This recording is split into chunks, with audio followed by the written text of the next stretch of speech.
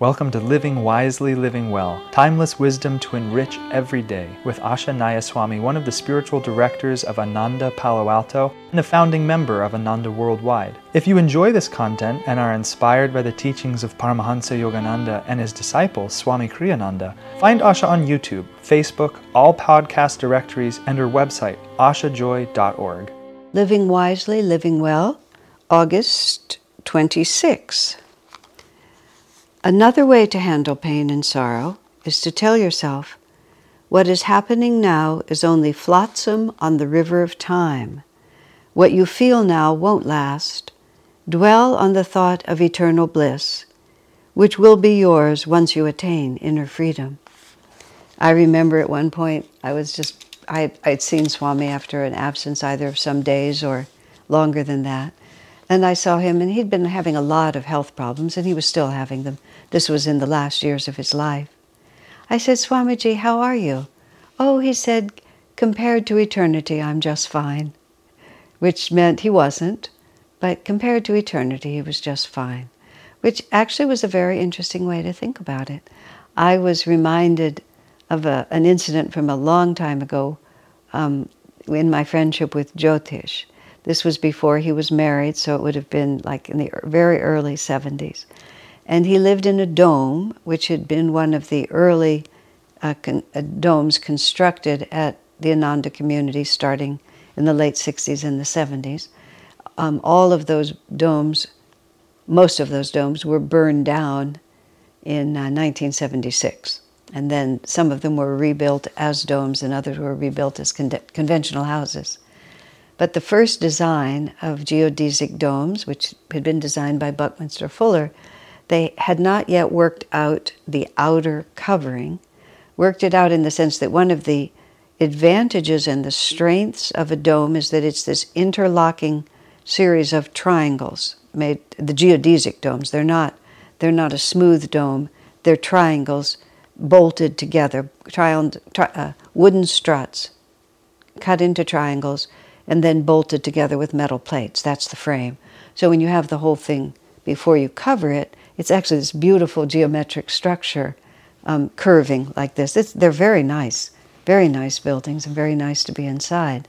But there was a difficulty with that outer skin because part of what would happen in the dome is that the wood would shrink and swell and just move a little bit, which continually caused whatever was on the surface to crack. And so I don't actually know what the original covering was. It might have been plywood. It seems to me that must have been plywood. Some of them were sprayed with a kind of foam that also it would shift and it would swell and shrink in the heat. So in other words, leak. Think water coming in where water is not welcome, and you have pretty much defined a geodesic dome at Ananda in those early years. Eventually they put shingles around them, and Swami actually built a roof over his dome. So it was like his dome was like a car parked in a carport. And you don't really see it until you're sort of standing at certain angles, and then you realize that there's a rounded dome and there's a roof above it because nothing else worked. And of course that worked beautifully in the end. So Jyotish was living in one of these exceedingly leaky domes, and in those years, the climate at Ananda Village was very dramatic. We had like 60 inches of rain in 6 months. So it was the winters were very wet and the rains were just torrential. And Jyotish is very detached from the things of this world. He was named as Swami Kriyananda's successor with very good reason. He's always had a very deep spirit, very anchored in the infinite, and he participates in this world very nicely. But it's not where his sense of true reality is. So he was in this dome, and his dome leaked so much from a few particular places that he had rigged this system where he had a couple of funnels that were capturing most of the water, coming down this pipe, and then going through this really big funnel, and then down like this, and then the water would go into his sink, and then it would just go down the drain and out of the house. And it worked. I mean, it worked. It was a little jerry-rigged, but it worked. There it was. And when it was really raining hard, you not only heard the rain on the roof of the dome, you actually heard it rushing through the funnels and through the pipes and then out. So it was the sound of many rushing waters. It was very biblical. His house was very biblical because of this. So he was there, and I came in, and it was a winter night, and we didn't have electricity, so illumination would be a propane light. So your whole house would be in shadow, but you would have one light, and then you would have whatever you needed. Or we had kerosene lights that we would carry from place to place.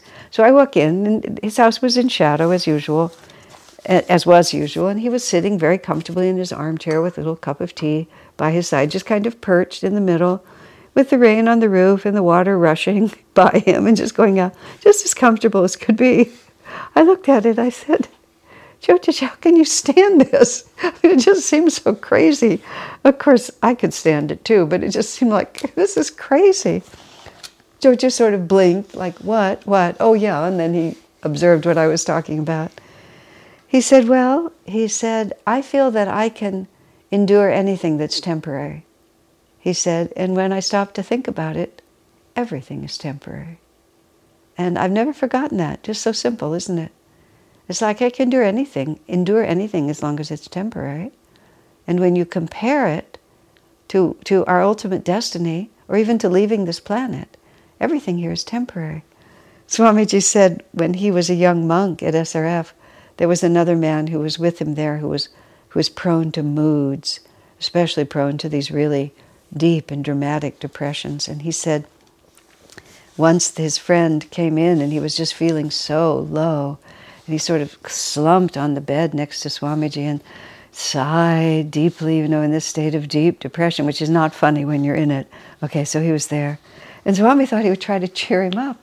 He said, friend, why be so upset? How long can this mood last? 40, 50 years? Because Swami just thought, even if this lasts your whole life, you're the disciple of a great master, is going to end. But his friend did not consider that comforting. He said he looked horrified, and as Swami put it, ran screaming from the room, which he probably didn't actually do, but effectively, that's how he did it. So, of course, this doesn't always work. But at the same time, it can work, because everything ends. Swami made the interesting observation that the reason people say that hell is eternal is because when you're in it, you feel it's going to last forever.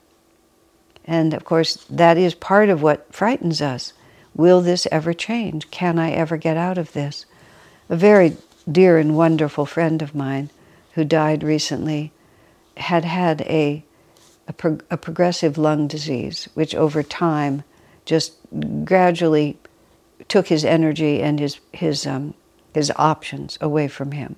He lived much longer than the doctors expected, and had a very high quality of life for a single reason.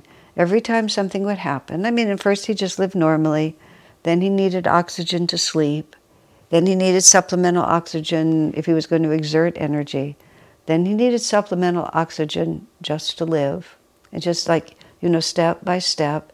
Then he began to have trouble with his hands, and whereas he'd done a lot of work with his hands, he had a workshop, and he did lots of things, just little by little. So then he just started doing things more over the internet, less with his hands.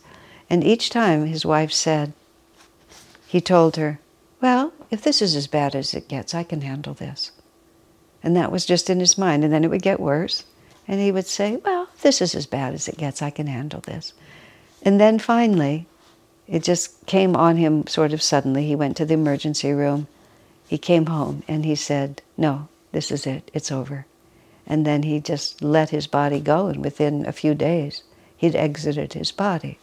But each time, he just compared what was happening to what was possible, looked at the big picture, looked at what he still had, didn't just allow himself to become shrunken down, and just, if this is it, I can live with this.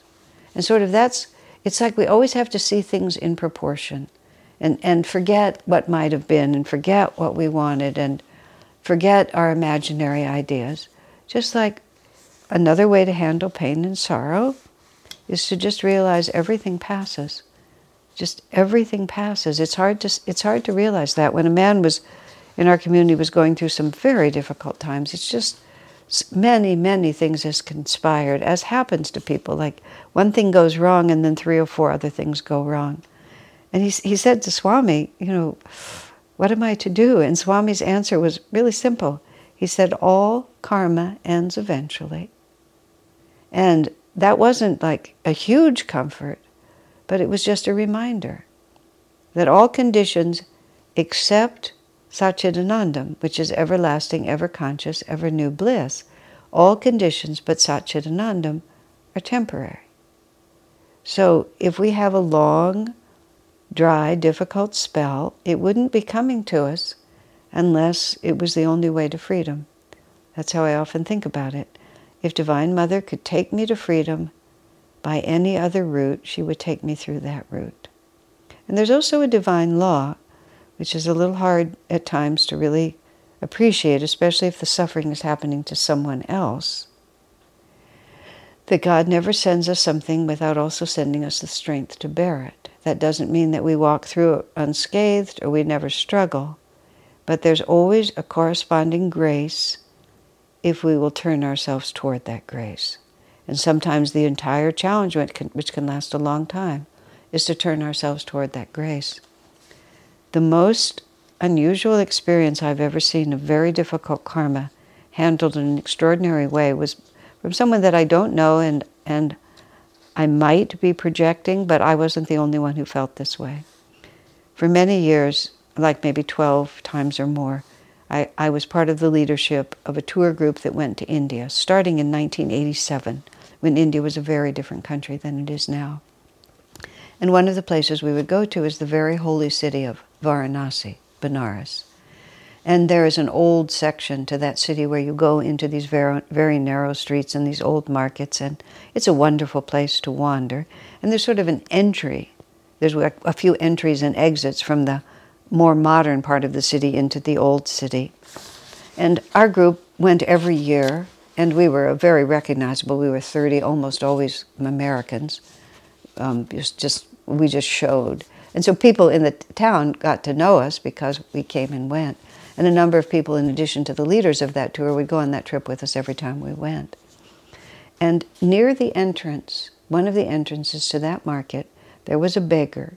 I do not remember precisely what was wrong with the beggar, but he was not able to walk in a normal manner. So he either sat, or it seems to me he half lay, on a little platform with wheels, like a little dolly that you would move something. And somehow he sat on that dolly with wheels, and whether he used his hands or his feet, I don't know, to propel himself. That's how he lived. And he couldn't work, so he lived by begging. I mean, it was about as horrific an infirmity that your mind could imagine. It's everything you think of when you think of impoverished conditions that you don't want to have to see. But there was something about that man. He was absolutely radiant. And when you saw him, you just felt so much, I look down when I think about it, you felt so much joy. He just radiated joy, he gave joy, you felt blessed by his presence, and a number of us were aware of him, and when we'd go back, he would always be there, and he began to greet us because we knew each other.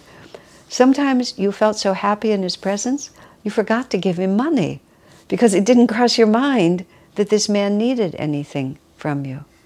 Now, it would be very easy to feel very distressed about what he was going through, but somehow he turned it.